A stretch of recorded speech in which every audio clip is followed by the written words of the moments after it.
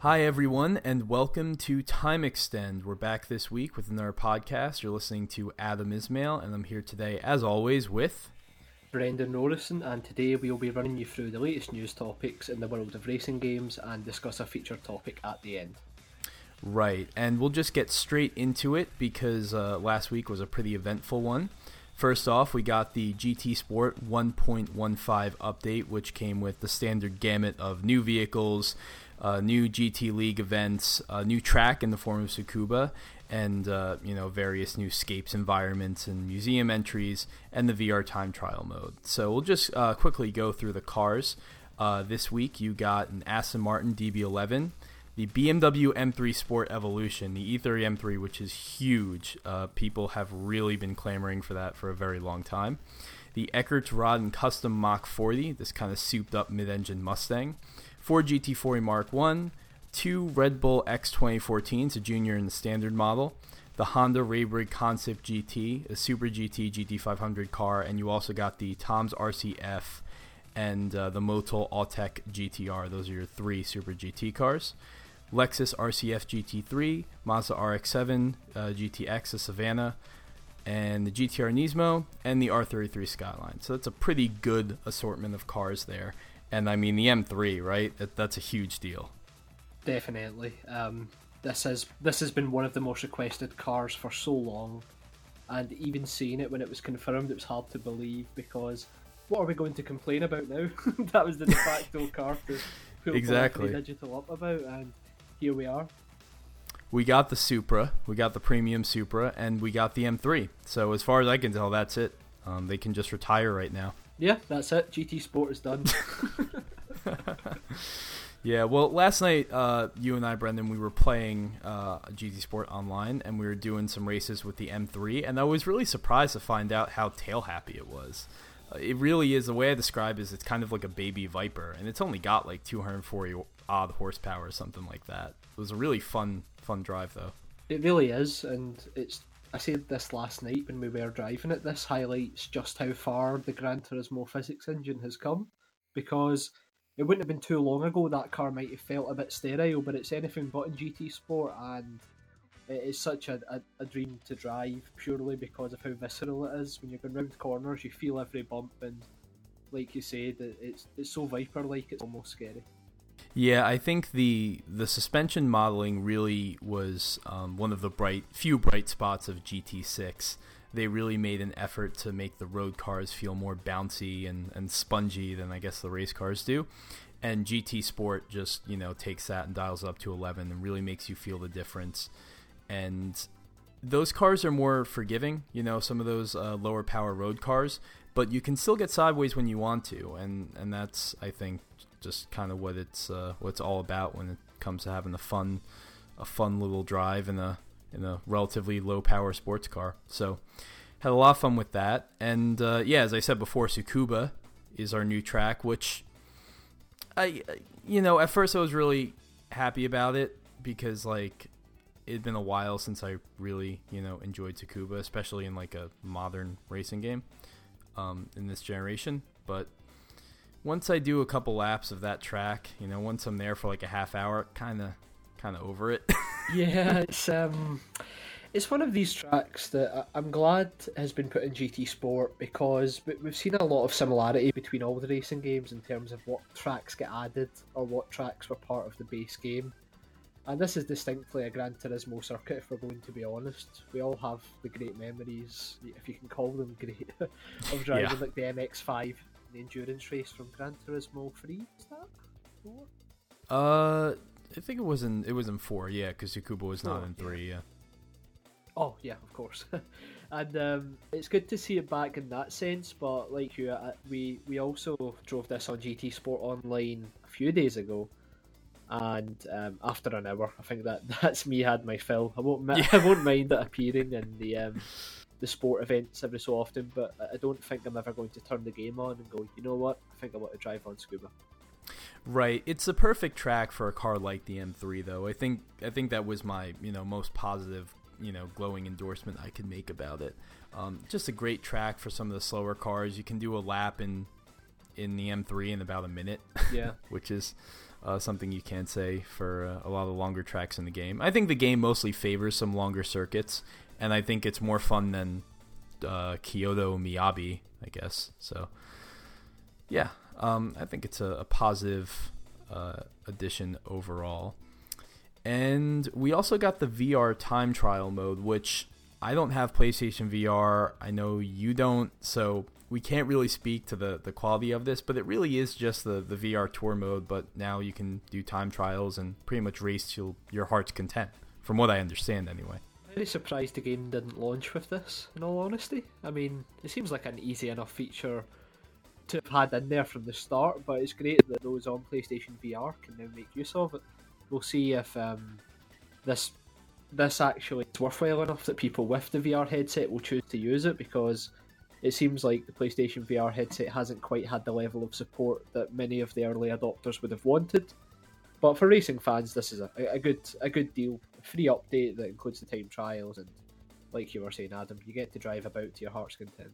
Right, and it is not the last word in VR fun for racing fans this week, because, and this is such a perfect segue. As someone who is new to podcasting, it makes me feel so good to be able to just move smoothly from that topic into this topic, which is Wipeout Omega Collection getting its VR update. And I'm really surprised to see the reaction that this has got off the bat. It seems like everyone who has played it loves it, except for the people who have motion sickness problems, which, that sucks, I'm sorry. I have never experienced PSVR, so I can't speak to that.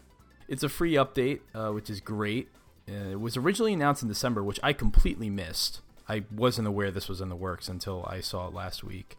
And the beautiful thing about it is, just what you were pretty much saying about GT Sport. This is playable across all game modes and tracks. So where Gran Turismo dropped the ball, you don't have to worry about that with Wipeout. And I think it has a lot to do with the fact that Wipeout is operating basically as a PS3 remaster. So definitely, you don't have to worry about cutting back the detail, cutting back the frame rate, all of that stuff, the physics, to make use of the VR mode. There was a lot of performance headroom there for the PS4 anyway, so the VR translation is completely one-to-one. And you also get 3 new VR ships which have interiors, and I think the interiors pretty much are just like, it just looks like a new HUD basically with the texture of like a window on top of you. But yeah, I mean, it looks like a lot of fun.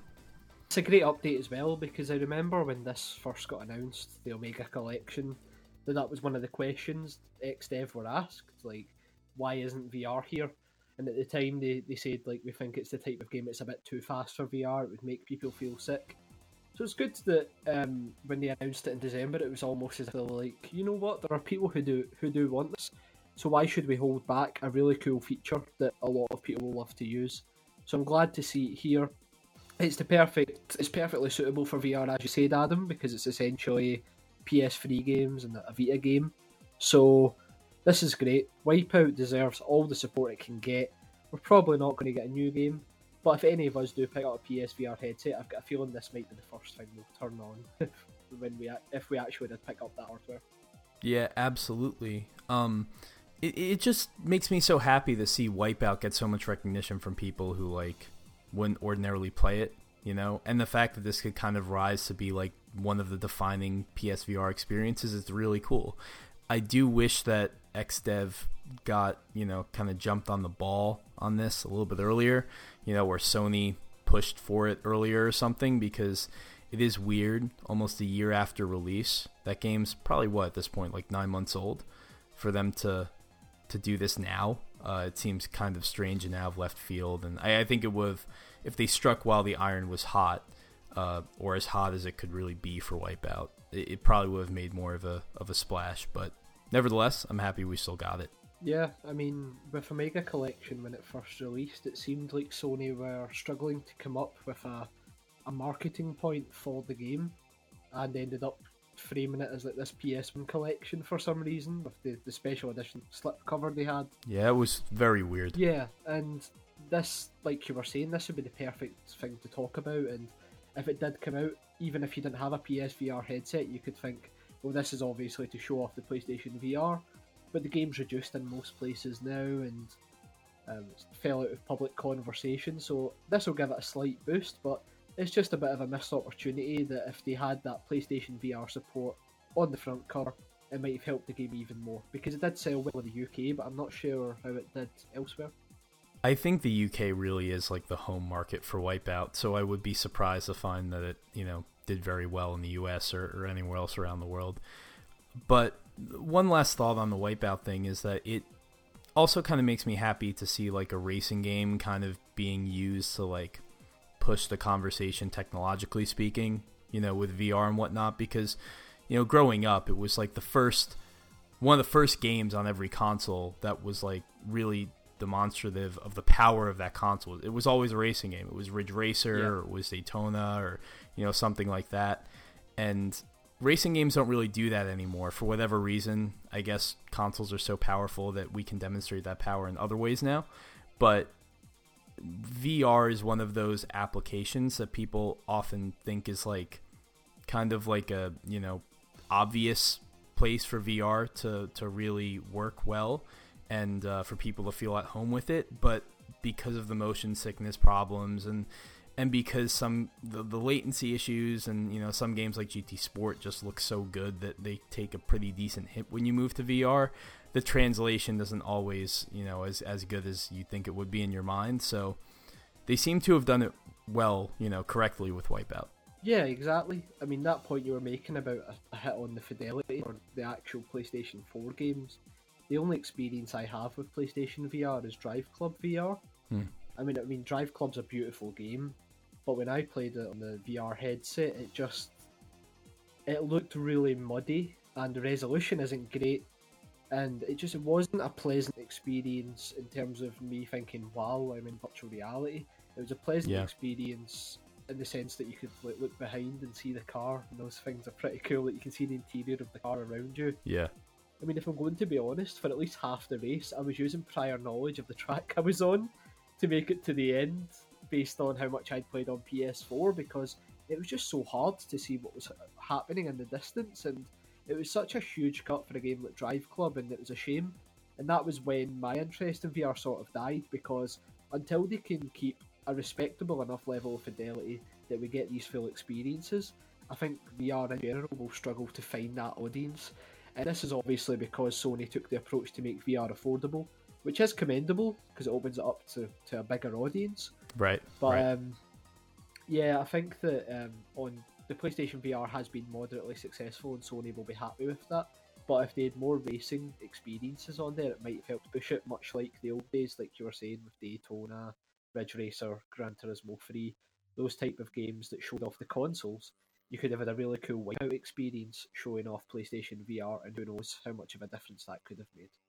Yeah, well, we can wonder, but at least we have the game. Exactly, it's great, it's there, and like I said, if I ever do pick up PlayStation VR, I can't wait to give it a go, because I'm always game for Wipeout, as I'm sure you are as well, Adam. Absolutely. I mean, we've talked a lot about Wipeout Omega Collection, and those aren't the Wipeout games I would have necessarily liked to see remastered, but I get why they were, so it's okay. And yeah, with that, we'll move on to our last topic. Relates to MotoGP 18, which I know you recently covered, Brendan, so take it away. Yep, so MotoGP 18, it's basically the next iteration in the MotoGP franchise by Milestone, but there's a few reasons why we should care more about this one than in previous entries. So, firstly, it's moving to Unreal Engine 4 now, in terms of the game engine, so it's getting up to date, which means we're going to see better graphics, overall better particle effects and environmental effects on the racetrack according to the game's creative director, so that's pretty cool. Number 2, it's going to be releasing on Switch, and this is great news. Yeah, exactly, more racing games. Woohoo! It's even better news than the previous crappy Milestone ports that have been on Switch, because Unreal Engine 4 is natively supported. So by that factor, we should see some better quality here. I don't want to make too many assumptions, because it could still turn out not very great, but the fact that they're using a natively supported engine does have me hyped. And the final point I just want to bring up, and it's more of a philosophical feature the creative director brought up, by stating that he sees this as a reboot for the franchise. And I mean, I don't know about you, Adam, but my Twitter feed's constantly full of people asking for a reboot of MotoGP. Yeah, exactly. This is what the world really needed. Right beside V-Rally 4. Yeah, this is V-Rally 4. Yeah, I haven't played the MotoGP game in a very long time. I think the last one that I toyed around with was a demo for like 11, back when they were naming them like MotoGP 1011 or something like that. It was weird. Then they were published by Capcom, and I don't know who was developing those games. But yeah, I can't speak to where MotoGP has been recently because I haven't played those games. But yeah, I mean, I like motorcycle racing games. I always have. I used to play MotoGP 02 was like the last one I got really into on the Xbox, and it was a lot of fun. And I mean, MotoGP is a fantastic racing series. Like, I don't know how you can engineer a series so that every single race comes down to the same two riders in the final corner battling for the lead every single week or 2 weeks. It's amazing. Well, hopefully that transfers to MotoGP 18 as well, because it's an interesting series to me, because I quite like motorcycle racing games usually, but I've not really played any of the more recent ones. And with the promised drone scanned tracks and laser scanned rider faces, I mean, Yeah, that's a big deal. Definitely. It's all about authenticity at the end of the day, and for fans of MotoGP in real life, those are some pretty big aspects of the game, I would say, because if the Codemasters Formula 1 games looked really good in terms of the tracks and also the drivers, it just makes you feel more part of that world. So Absolutely. although we have a joke about this laser scanned rider faces and stuff, I mean, this is what we want from a motorsport series guided game. We want to see the actual series represented as much as possible compared to its real life counterpart. And they even brought that up when they were talking about the career mode briefly, saying that they've started working on ways to develop your bike over time. And the aspects like that keep people coming back, because let's be honest, when it's these single series racing games, it's very easy to do one single full season and then drop it. So you need to find a way to keep players coming back. Yeah, when you're talking about, the little things that kind of make it feel more authentic, like the rider faces and whatnot, just reminds me, like, every couple of years, Codemasters will add this, element to F1 where, like, you'll have to answer questions from the media and stuff like that. And then the next year they'll take it out and then they'll put it back in there. And, like, I always get upset when they get rid of it, though, because I love stuff like that. I mean, it's totally inconsequential. It doesn't matter at all. It's just this, fake, morale meter that really doesn't affect anything. And it's the same thing in, like I play MLB The Show, or, I have a franchise in that game, or any sports game you can think of. I love that stuff because it is just window dressing, but if you really appreciate the series, it makes a difference. Yeah, definitely. Totally agree.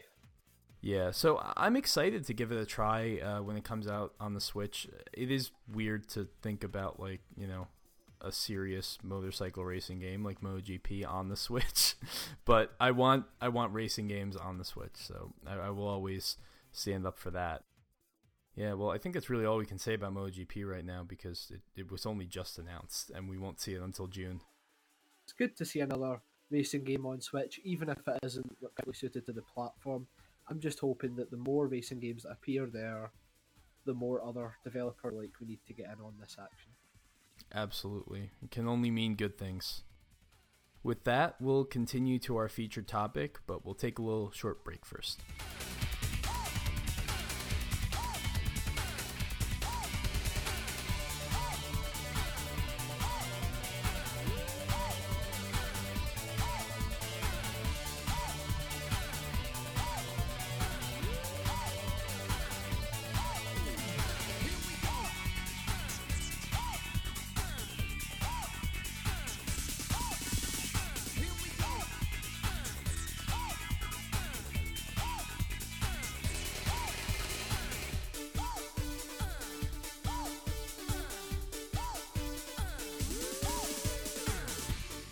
All right, and we're back, and this week's featured topic is one that we're doing the research for this, and it ended up being so gargantuan that like we had to cut it up into separate shows. So this is only going to be the first part of unreleased racing games, unreleased or canceled racing games.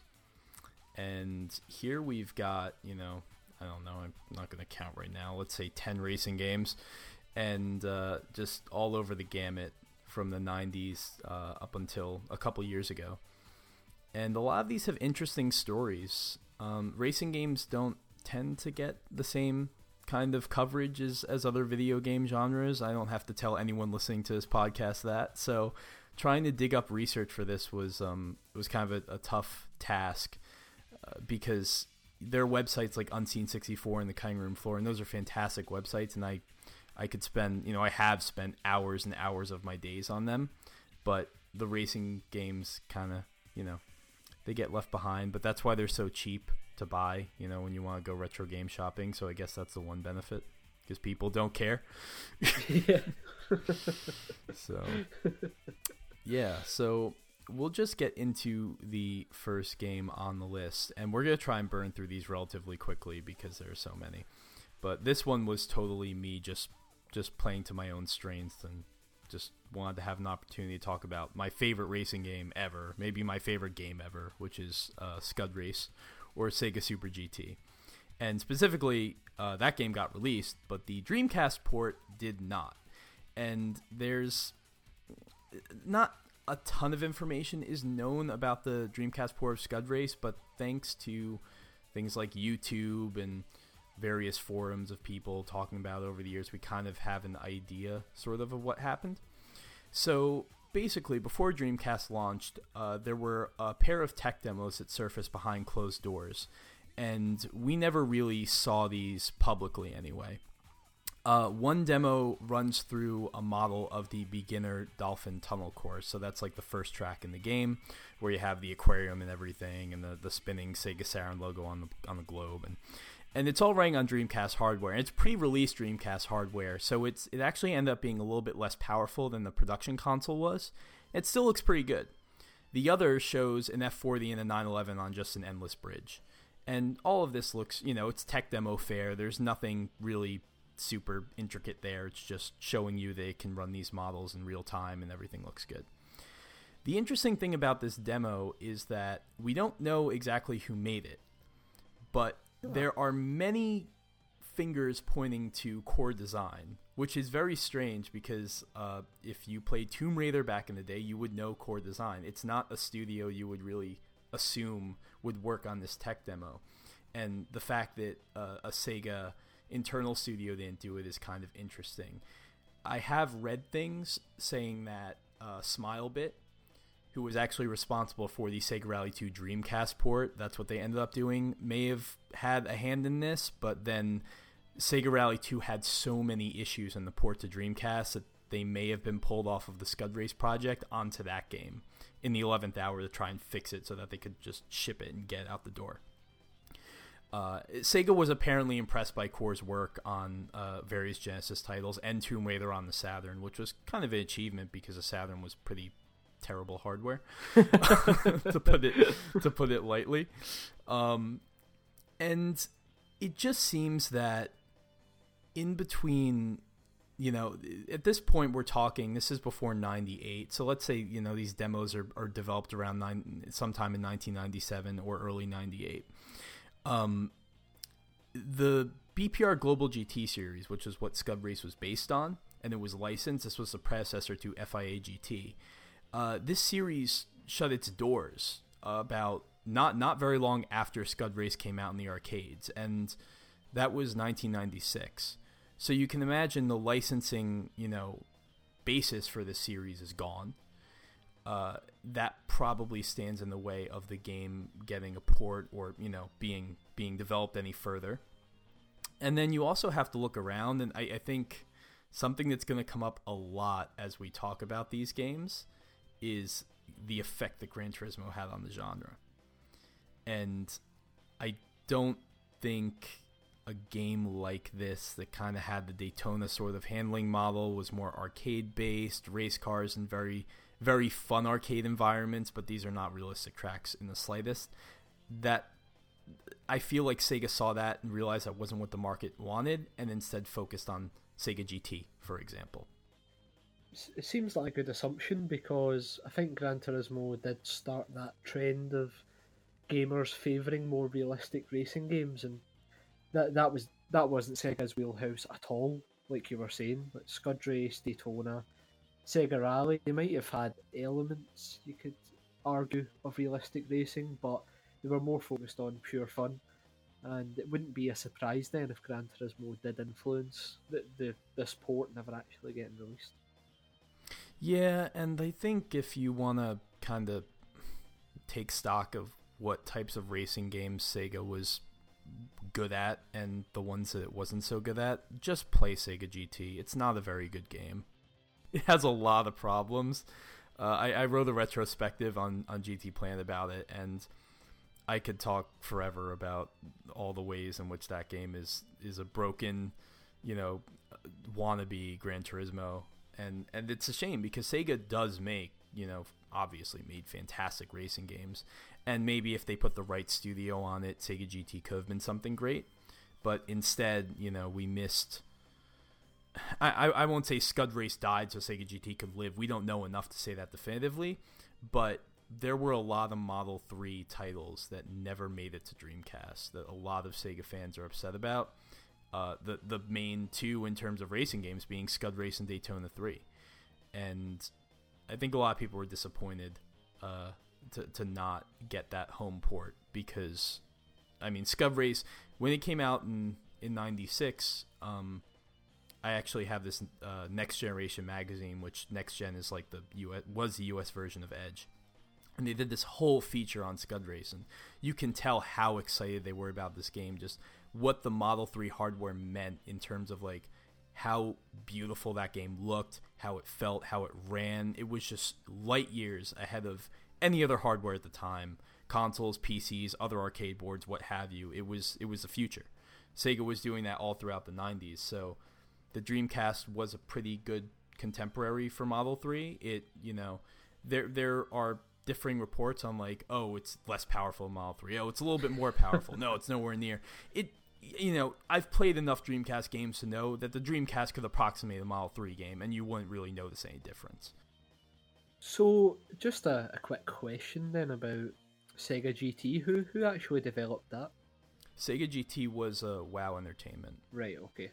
So, who I forget, because there were so many weird Sega second parties during that time that they all worked on random projects that didn't seem to have anything to do with each other. So I can't tell you what else they did. I forget off the top of my head. But they did Sega GT 2002 on the Xbox, which was a much better game. It wasn't a great game, but it was much better than the original. Do you think like the Sega GT 2002 might have had input from what would become Turn 10? That's why it became pretty decent on Xbox. Yeah, no, you know what? I never thought about that. That never once crossed my mind, but I could absolutely see Microsoft coming in, and because Microsoft and Sega had a very tight relationship early in the Xbox's that's why life. I brought it up. Yeah. Yeah, there were all those rumors, and I don't think it's a rumor at this point. I think Microsoft was trying to work out some deal with Sega where it would have either bought Sega or bought, Sega's development capability, something like that. Something that was further than just a close partnership, and it never materialized. But you still did get all of those exclusives on the Xbox: Sega GT, JSRF, Panzer Dragoon, Orta. It's basically the Dreamcast 2 that we never got. Yeah, for the first couple of years anyway, and then Sammy bought Sega, and everything went to hell. Yeah, we don't talk about that. Yeah, it's another story. I like that we already spent 10 minutes on that game. Oh my god, I could talk forever about it. It bodes well. But we'll move on. Yeah, it bodes really well. This is gonna be a great 6-hour podcast. I'm gonna have to like up my SoundCloud subscription just to be able to store it all online. Well, I don't think this one's gonna be a quick one either. No, this won't. If Scud Race is your personal passion project, then mine's is Blur. And we did talk about Blur briefly in one of the previous podcasts, but we're going to specifically talk about Blur 2 and what we know about that game in what we knew about Blur as a series that may have ended up showing what Blur 2 would go on to become. So I'll start off with a brief history lesson. I promise I'll keep it brief. So Blur as a series was basically Activision's Call of Duty. Their words, not mine, for the racing genre. They wanted Blur to become a huge game in that market, and they marketed it as such even when some development turmoil was happening in the background, whether the game was going to have a story mode or it wasn't going to have a story mode, and then they settled on social Facebook features or something. That's a good replacement for a story mode. Yeah. Facebook contacts could replace any in-game characters you would ever want. Exactly, and you could share pictures directly to Facebook, so who needs world building? Fantastic. Yeah, so basically that's what Activision seen Blur as a series as. They wanted to take the first game, use it as a platform to build it further. Most of us will know the story about how that actually went. Blur pretty much bombed, didn't finish the ticket sales for any region outside the UK on its first week. And even though it's loved by a lot of people, the game didn't sell very well. And despite a promised £20 million towards the franchise if it had sold Bizarre Creations, that was Activision's carrot almost. Like, if your game does well, we'll give you an additional 20 million in budget for what would become Blur 2. It didn't materialise, and then that was that. Bizarre Creations was shut down, and the Blur servers were also shut down close after that. So, a few years passed, no news really about what Blur 2 would have been. And then in 2013, we actually got a video showing what Blur 2 might have actually become. And this is interesting because it was actually like an expanded version almost of the Brighton tracks from the first game, which is a track that a lot of people will remember from the game, I imagine. It was the one where basically it was at night time, it was pretty stormy, and it looked really good on the PlayStation 3 hardware. But with Blur 2's pre-alpha build, they had took those stormy effects and basically cranked it up to 11. So it looked really cool, and you can find this video on YouTube if you do want to see it. And without going too far and being too enthusiastic, this game must have been pushing the graphical boundaries of that generation based on even the pre-alpha footage, because everything was running really smoothly. The weather effects that they've got there are really cool. Like, it isn't weather effects you'd see in like a sim racing game, more like that realistic cartoony blends that Blur had as well. And they had also some cool stuff with like the HUD stayed more invasive turn signals, and they also had cool ideas for weapons, one of which me and you talked about, Adam, briefly, that was like Quake from Wipeout, basically just like a surge that would blast through the pack. And judging on the damage, the slight damage modelling of the first game, it would have been cool to see how that kind of weapon would have hurt the other cars. And yeah, I mean, the vibe I get from Blur 2 is that it did seem like a natural progression from the first game, nothing too crazy, much like you would see in Call of Duty, funnily enough. So Activision might have been right there. But it had a bit more polish, even in that pre-alpha state. And the lighting engine as well it looked so much more improved over the first game. Not that the first game looked bad, but the first game really focused on was neon colours that was spread throughout the game. But I don't know about you, Adam, because you've seen this video as well. Like, I get a vibe that they were actually seeing how real they could make it look, but keep that blur element we all liked from the first game in terms of design. Yeah, no, I was floored when I saw that video, because you only recently told me about this. I did not know that Blur 2 footage had ever leaked of that. And do we know the hardware that video was running on? Nope.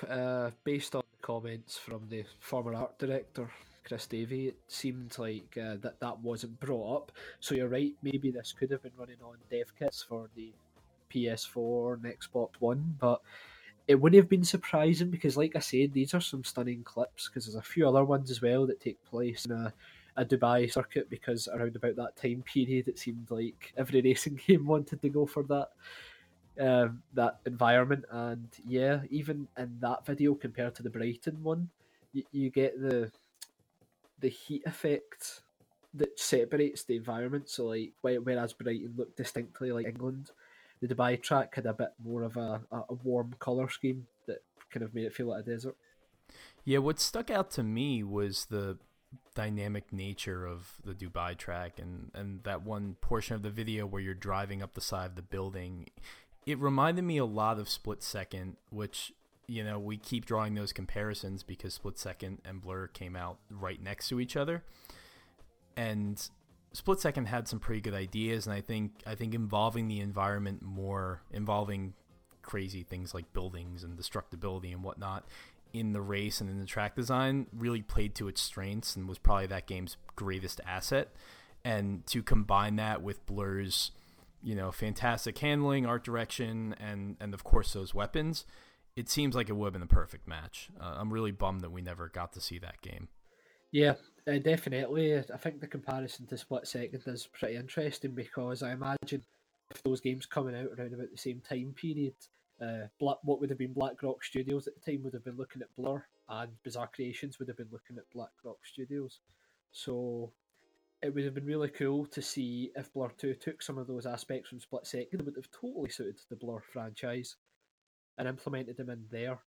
And even from the showreel we're talking about, videos, seeing like the snowy environments and stuff as well, it seemed like they were ready to take Blur a step further from what the first game was and actually take it on a world tour almost. And keep that kooky element in place, such as driving inside of buildings, but also make it look more realistic in a lighting engine, which would have gave it a fan base, I'm sure, because we're all suckers for graphics in the racing genre at the end of the day, and that would have looked really cool. That was probably my one issue with Blur, and it was a small one because the gameplay was so addictive that I really didn't care that much. But you look at what Bizarre was able to do, you know, as a first-party developer with Microsoft, and it you know, I understand that when you're going third-party and everything, you have to develop for different systems. You're never going to get that same kind of fidelity. But there was a certain polish to those PGR games that I didn't get from Blur that I was expecting simply because of the development studio behind it. Probably, you know, a mistake on my part, to be fair, but probably also because Activision, I'm sure, was rushing everything behind the scenes and really just wanted to get the game out the door and really didn't give that much of a crap whether or not it was beautiful or not.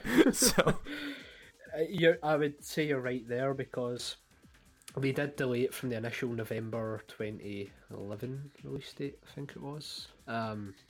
Maybe not 2010, can't think.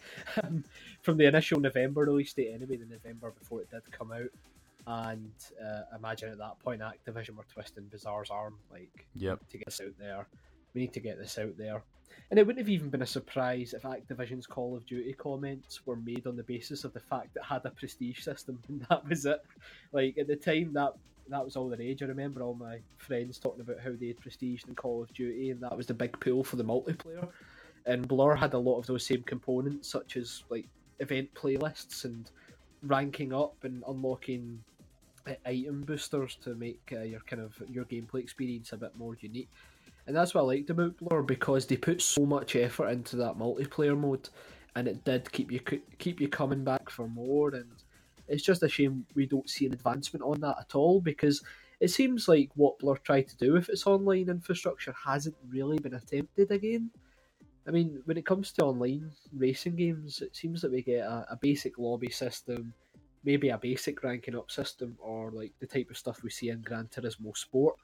But that the community that Blur had created was fantastic, because the gameplay totally mashed with the achievement-based nature of the multiplayer online. Yeah, I don't remember much of the specifics in terms of the multiplayer, because I think we've talked about this a couple episodes ago, but I think when the game was out, I didn't have sufficient internet capabilities, so most of my multiplayer was just, you know, stuck to local. But I mean, local multiplayer in that game was fantastic too. So Blur 2 hopefully would have expanded on all of that, the local multiplayer, the online, but unfortunately all we've got to look at is these videos. So if you're a fan of Blur, I urge you to check them out, because they went relatively under the radar when they were just released, because like we've talked about, the racing genre doesn't exactly get people hyped when it comes to unfinished or unreleased games. So it would be easy to miss them, but yeah, worth bashing into YouTube, Blur 2, and check out the showcase reel specifically that shows up more of the unique features they seem to be working on. Right. Yeah, and I think I'm looking at this list again. I think we're going to need to cut some out because we're already at like 45 minutes. So yeah, well, you can take the next one then, Adam. Sorry for running over. Oh no, it's not your fault. I mean, we both spent a lot of time on those games. I will prioritize the ones that we definitely can both talk about. So we'll move on to this one. I think will be quick. We'll move on to Diddy Kong Racing Adventure.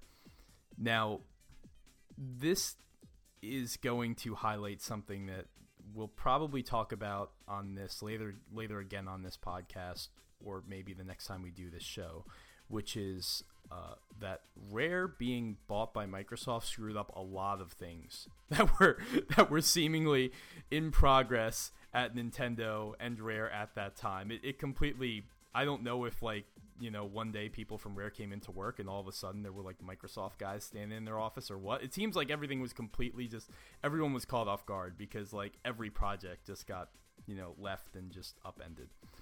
But the important thing to note is that this is Diddy Kong Racing Adventure on the GameCube. This is not to be confused with Donkey Kong Racing, which was a Rare-developed title that was announced at Nintendo Space World Conference in 2001 that was canned when Microsoft bought Rare in 2002.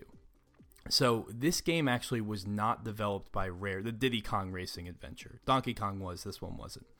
This was attempted by Climax Studios, which actually, to bring it full circle, I remember they made MotoGP, I think, back in 2002. So that was the one I played. It was definitely a Climax game. So they had some racing experience. The thing is, though, this game was never announced to the public. And they had some ideas for it that you can actually go on YouTube and see videos of all of these things. And some of them expanded upon ideas that were being bandied about for Donkey Kong Racing, and other things were kind of just like more off the wall. So it would have expanded upon Diddy Kong's Racing Adventure mode, which I think was like really the crux of that game, what most people remember most and really enjoyed. Different vehicle types with weight classes, so kind of piggybacking off of what Mario Kart did very well. It would have had rideable animals, which brings up an interesting philosophical question in the world of Donkey Kong, I guess. There would have been special character-specific attacks. Stunt and obstacle course modes were in the cards as well. So it would have done this thing where, also similar to Sega GT 2002, to bring it around, where you would be in a certain area and it would have been in like black and white until you like freed it from enemy control. It just reminds me of how in Sega GT 2002 you had those like Chronicle races where like you start out in the 70s and everything's like all old and everything, and then by the end of the race it's like color and whatever. And yeah, so we actually didn't know about this game for a very long time. The first video of a development build surfaced for it in 2016. And my main takeaway from this is like how many times, I mean twice obviously, but like Nintendo really wanted to develop a sequel, get a sequel to Diddy Kong Racing out, and it just never happened. And it's a shame because like there are a lot of people who obviously love that game. I think early on it was kind of like sort of like the seen as the poor man's Mario Kart, even though it was way more ambitious. Totally. People don't really pay attention to that. They just kind of see a game with Diddy Kong in it, and they don't, they kind of look at it as like the lesser Nintendo property. But it was very ambitious. And then when they came out with the DS re-release of Diddy Kong Racing, I fell in love with that game all over again. Yeah, exactly. I mean, that was my most prevalent experience with Diddy Kong Racing, was the DS port. I didn't have a Nintendo 64, so I know, blasphemy. Not really, that system sucked. Move on. So I played Diddy Kong Racing on the DS, and it still held up perfectly fine, and it was great fun. And just reading about what could have been for this adventure title, it sounds like they would have expanded on the elements people liked and what separated it from Mario Kart in the first place. Yeah, and I think the really funny thing about this tech demo, which you can see online, is that it was actually running on Xbox, because I guess that's all Climax had to work with, which makes me think that like either they were doing this to pitch it to Nintendo and it got very far along without them actually making the pitch, and maybe Nintendo turned it down, or like, I don't know, they kept trying to convince Nintendo that this was a pitch worth worth, enterprising, and it just didn't happen. But very strange. Diddy Kong Racing deserves more respect. I don't know. I'll admit, like, I was one of those kids when I was younger where, like, I didn't really pay that much attention to it. But, like, as I got older and, like, realized, the N64 was it was, in terms of performance and it was a pretty hamstrung console. It really didn't have a lot going for it. So the fact that they were able to pull all of that off on that system is pretty impressive. Yeah, it's one of these ones as well where Diddy Kong Racing done a lot more than Mario Kart 64. But Mario Kart 64 is thought of more fondly, and even now that's the case. Like, the Mario Kart games are so focused on simply offering racing that games like Diddy Kong Racing and even Crash Team Racing on the PlayStation, they were a lot more interesting to me up until a certain point, because I like the fact that they were taking that kart racing kind of subgenre and expanding it. And yeah, it's a shame that doesn't seem to happen much these days. Even with the Sonic racing games and stuff we get, they're all very focused on, like, missions or regular racing, but the adventure aspect is something that was really cool about Diddy Kong Racing, and especially being able to play it on the DS since that was handheld was really appealing for me, and I put in quite a lot of hours. Yeah, the last thing I'll say about it is it seems to be reflective of this, something I noticed like last year, to take off my racing game hat and to put on my general video game fan hat. I started to see a lot of people saying, like, Banjo-Kazooie was better than Mario 64, which is something that I don't agree with. I'm sorry, but finally though, people were like, kind of coming out of the woodwork and saying, like, no, you guys have, like, shat on this game for too long, and it's actually the more ambitious title, and it's better than Mario 64 and everything. So I'm noticing a similar trend with these kart racers as well. Yeah, it's hip to be outside the loop and have a favourite that isn't the mainstream favourite. Right.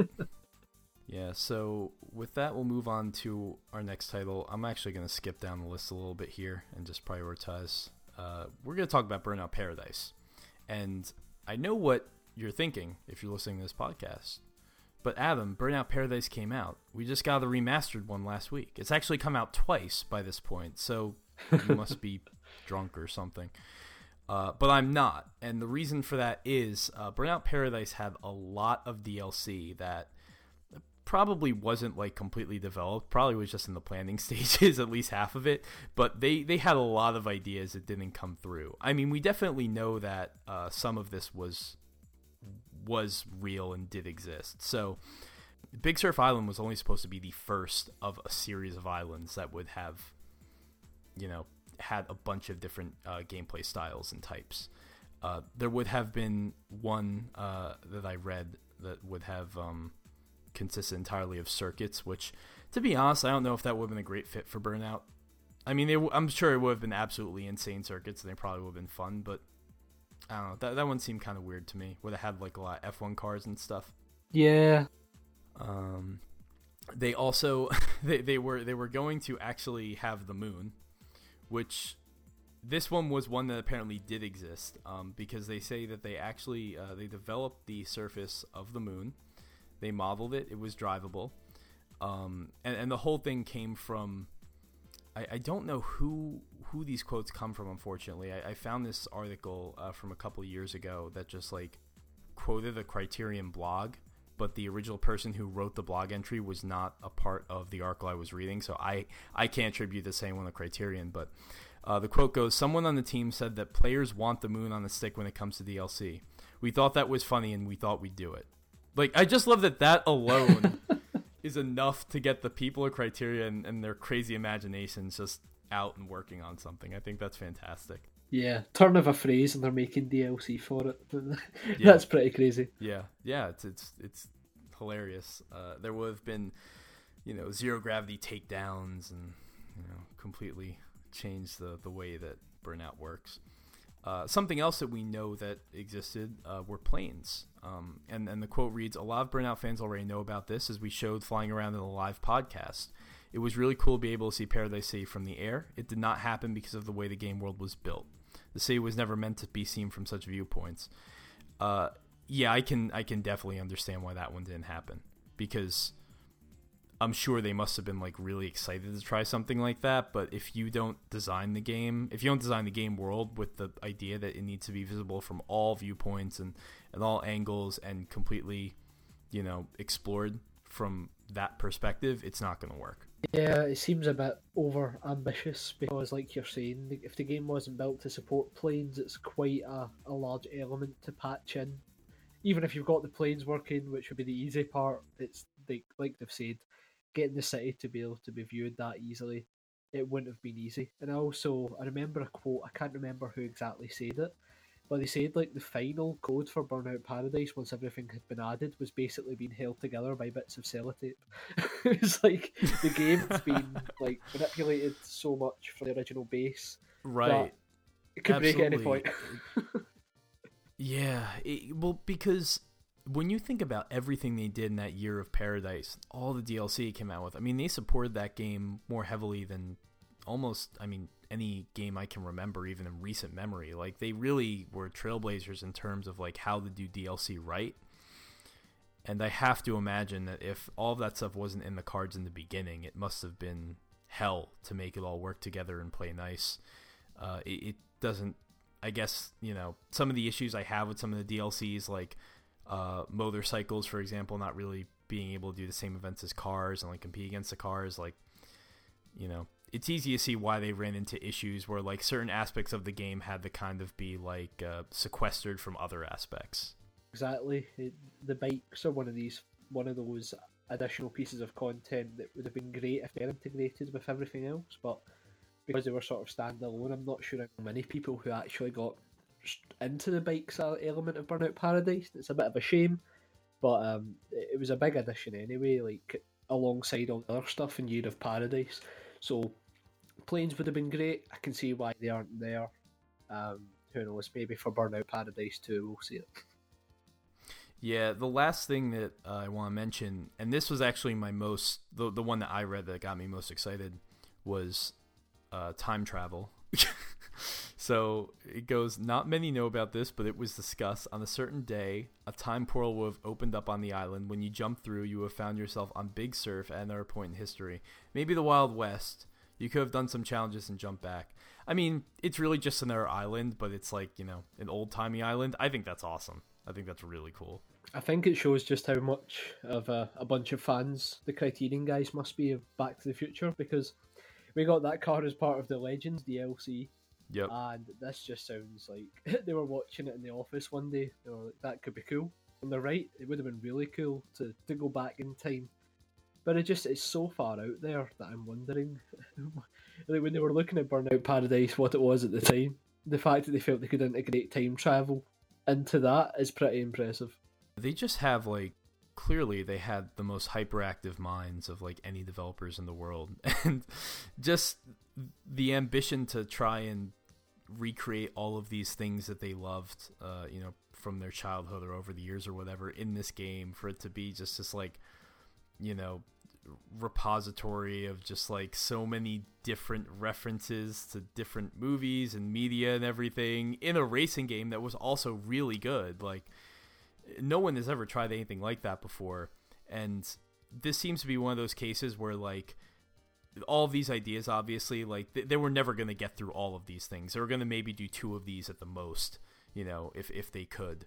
They already did so much in that year of Paradise alone. So, yeah. Many of these I'm sure were in the conceptual stages and them just playing around with ideas, probably for the next Burnout if they were going to make one. But it's really cool to hear about.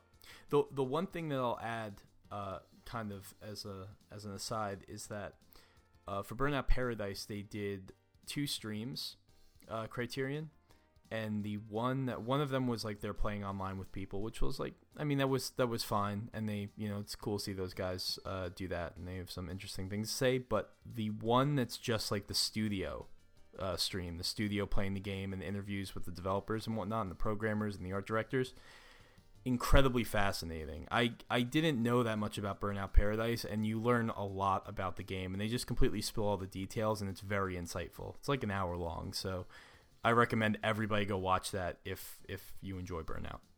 Yeah, it's a good recommendation. I'll need to get watching that myself, actually. I've got it in my watch list on YouTube, but I've not quite got there yet.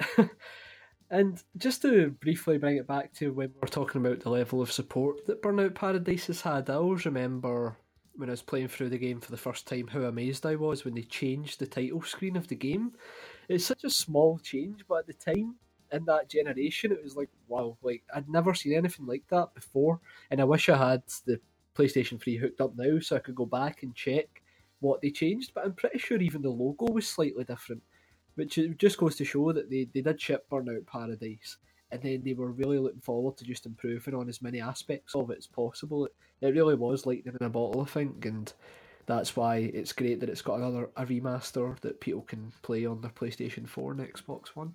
Yeah, it's the attitude that enough developers and publishers don't go into when they decide they want to support the game for X amount of years or a certain amount of time. It's usually just like, we'll do it, and then like the planning just falls through, or they kind of start to notice diminishing returns and they stop trying. But I think Criterion proved themselves that like if you continually develop an experience over time and you really put your heart into it and you come up with new ideas and whatnot, you're going to be rewarded. The fans are going to enjoy it, and the game it just got bigger and bigger from the time it released. And it wasn't one of those like Drive Club type situations where a game came out and it was broken. The game came out, was perfectly fine and great, and then like all the DLC just made it, loads better over time. Yeah, exactly. It seemed like Criterion, if they were allowed their own way, would have just kept adding and adding to it, because they did have that imagination where they didn't feel constrained at all, because they obviously felt Paradise City and then by extension Big Surf Island allowed them to do exactly what they wanted with the game, even time travel. Time travel. It's really cool. I really think that if they'd somehow managed to implement planes and stuff, the game would have been even more ridiculous. But Burnout Paradise as it is already pretty much fantastic. Right.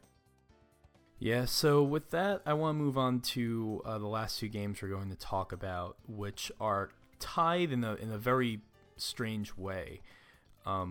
So the first game I want to talk about is an N64 racer called Rev Limit. And this is actually one of the more infamous unreleased racing games on this list because it was in development for so long, and it's actually like, because Nintendo fans are so rabid and just crazy about everything, they have done a lot of research on this game, and I think the prototype for it sold a couple years ago, fairly recently, and was kind of this big story all over the place, like, oh, this unreleased Nintendo racing game finally surfaced. It wasn't developed by Nintendo. It was actually developed by a company called Sega Corporation, which I think did a lot of like NES, Super Famicom, mostly Japanese Nintendo, and probably some like 16-bit Sega titles as well. And it was in development for a very long time. So, this game goes back to the N64's birth. And then Nintendo was working on the 64 disk drive. So they expanded the game to take advantage of that hardware. And then the 64 disk drive kind of came out in Japan and had like 3 games and fizzled out completely. So then they downgraded it back to the N64. And then just like around 1999, it just disappears. It just completely vanishes. And the prototype that I was talking about was discovered in 2016. And it is also dated 1999. So, yeah, figure a good 4 or 5 years of this game just being worked on and then just, I guess, not being good enough for something. It's very strange. Especially when you go back and look at some of these like more obscure Japanese developers, it's really hard to figure out what's going on because the communication obviously isn't like, we don't have developer diaries and stuff in languages we can read. And, from watching the video, it definitely looks... It's dated 1999, as I said, and it definitely looks very unfinished. Like, I don't know. Maybe it's because they had, like, pumped it up for a 64 disk drive, and then they had to knock it back down again. But, like, they basically have, like, a track model, and they have some very rudimentary car models that are running, like, really, like, low poly. But you can't even view, like, the player's own car isn't viewable. And it's very slow and floaty with a choppy frame rate and pop up all over the place. It doesn't look good. But it looks like what they were going for was kind of like, if you ever played GT64, for anyone who knows that game on the N64, it looks kind of like that. Or like Multi Racing Championship. both of those I think are pretty good games. But yeah, it was kind of supposed to be the closest thing the N64 had to Gran Turismo, at least by a Japanese developer anyway, and then it just kind of disappeared. So, very odd. Yeah, what I find interesting about that video is it shows weather effects for a lot of the tracks. When he's cycling through the menus, you can see it light rain, heavy rain, clouds, that type of thing. So it seemed ambitious, at least. I mean, we did get a Gran Turismo of sorts on the N64. It was called World Driver Championship, and it was pretty good. All things considered. I mean, it made use of the N64's expansion pack. It came out later on. It was developed by Boss Studios, who also did Top Gear Rally, so like a studio that really knew a thing or two about making racing games on the N64. This honestly seems to me like the kind of thing where it's just like I don't know what people really feel like they missed here. I mean, it doesn't look like it's in great shape, and there were other racing games on the N64 that seemed to do exactly what this one did, but better. So... I mean, it had unlicensed car models that were, just like in Top Gear Rally, they were copies of actual cars. So I mean, it's not like they had tons of money and everything behind this. I mean, maybe because it was a disc drive title for a little while, Nintendo was trying to really like promote it and maybe funded the game that way. But yeah, I don't think we really lost anything here. But I think what's more interesting is the way it kind of feeds into the next game on this list, which is barely a game, I guess. This is me reaching a little bit, but I think it's reaching for a good reason, because this could have been a very big deal back when the GameCube launched. So, at Space World 2000, the world got to see many of its first examples of GameCube games. You got Mario 128, and there was the first Zelda tech demo that looked nothing like Wind Waker would end up looking like, and Space World was Nintendo's opportunity to really show off all of its hardware. It's kind of like its own Nintendo Directs before there were Nintendo Directs, but they had much more going on because it was an actual conference. And there they showed this tech demo that doesn't really have a name, and I don't know if the internet has named it this or if this was actually what it was called, but we know it as Cars. It's just Cars. The tech demo just consisted of 3 car models. You had a Viper, a Ferrari F50, and just this generic F1 car looked like it was from the mid-90s. Reportedly 12,000 polygons per model, and the demo is moving at 60 frames per second. There's 2 parts of this demo from what I've seen. One is just kind of like in almost like a Super Mario 128 fashion. It's like they have 3 cars on screen, and they have 6 cars, and they have 12 cars, and they're just showing you how many cars they can put on screen. The other part is actually a Viper moving, but for whatever reason, I can't find that clip on YouTube. I can only find the clip of the 3 other cars, so we don't actually get to see any, motion. But what's interesting about this is that people are trying to figure out where this demo really came from, and the most information we have on this goes back to like 2001. So people really haven't followed this lead very much, but it was initially reported to have been created by a Nintendo of America team called Nintendo Technology Development. They, from what I have been able to tell, are more like R&D. Like, they're not really a development studio. They're not NST, which did like 1080 Avalanche in those games, or Ridge Racer 64. So maybe it was more of just meant to be more of a tech demo. But then I've also seen things saying that it was actually developed by EAD. And if it was made by EAD, first we have to kind of get past the idea of like Shigeru Miyamoto's studio making a racing game, which I find really hard to believe. I don't think that would have happened. I've also seen things that Rare was maybe linked to this. So like it's there's a lot of different ways this could have played out. There were apparently rumors at this time that Rare was working on a GT killer, so to speak, before Microsoft bought them, which again feeds into the rumors of Rare doing everything under the sun if Microsoft didn't buy them. Ultimately, what I can take away from this is 2 things. One, somebody pointed out that a very astute observation, which is that nearly every demo at Space World 2000 came true except for this one. They all became real games. So why would they go the trouble of licensing these cars? I mean, I guess maybe they didn't have to license them technically, but why would they go the trouble of modeling these cars if they weren't going to use it for something like that? And second, again, it goes back to the Gran Turismo thing. I mean, what was bigger in racing games at that time, the late 90s, early 2000s? It was GT. And I can easily see Nintendo thinking, we're going to launch the GameCube. Nintendo's always been at this constant struggle to be perceived as like more mature, and especially at this time when like Sony was absolutely eating everyone's lunch in terms of like, realizing that gamers were growing up and they wanted games that were maybe more violent or more serious or more simulation or whatever. Nintendo probably was like, we want to get in on that and try to figure out a way they could maybe do it with a genre that was booming at the time, sim racing. So it's just one of those what if scenarios. Like, I'm amazed this didn't happen almost as much as I'm amazed that I've seen this footage. It seemed like an obvious idea for Nintendo to try and get on that hype train as far as realistic racers were concerned, and especially with the power behind the GameCube, it would have made perfect sense to get a racing game on the system.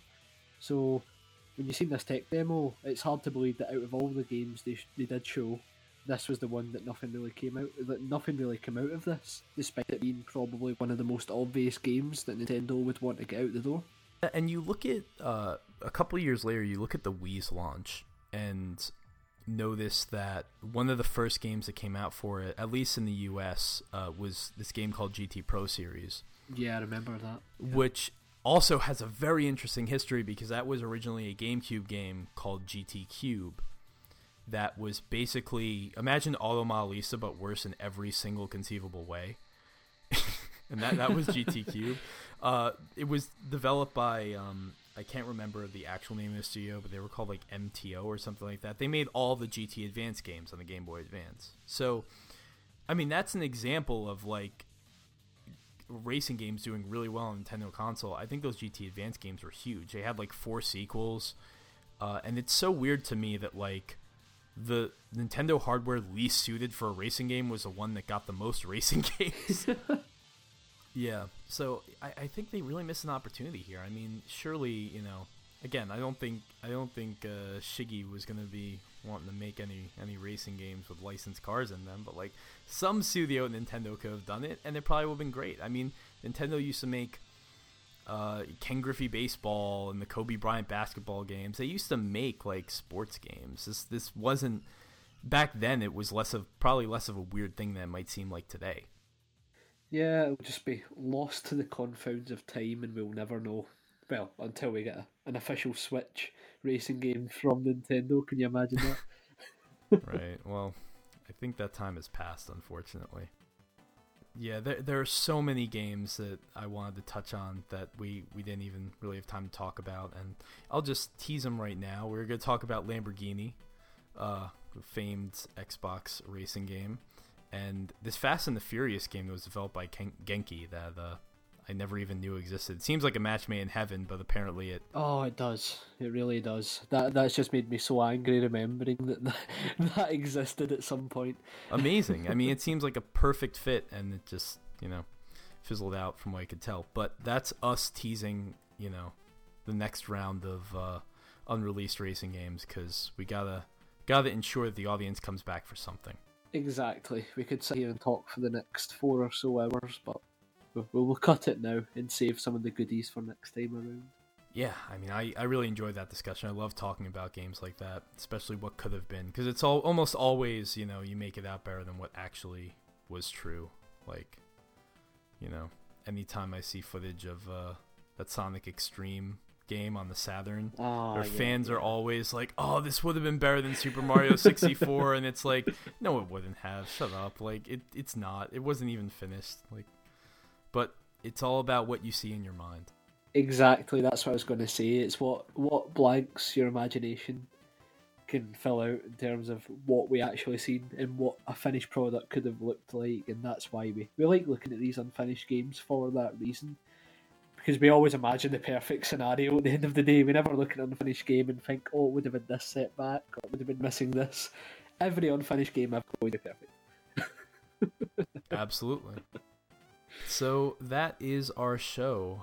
I am Adam Ismail, and you can find me on Twitter at Pioneer Spine, and written some things for GT Planet. I got nothing really to plug right now, so I'll throw it over to you. I'm Brendan Norrison, and you can find me on Twitter at BrendWings. Nothing in terms of original content to plug right now. You can find my writing at GT Planet if you really want to see how to write 250 words about Project Cars 2's weekly community events. But yeah, nothing major to plug at the moment, but hopefully be able to do some more original writing in the future that can then be plugged here. Watch this space, as they say. Exactly, that's it. Yeah. All right, well, thanks everyone, and we'll see you soon. Thanks guys, bye.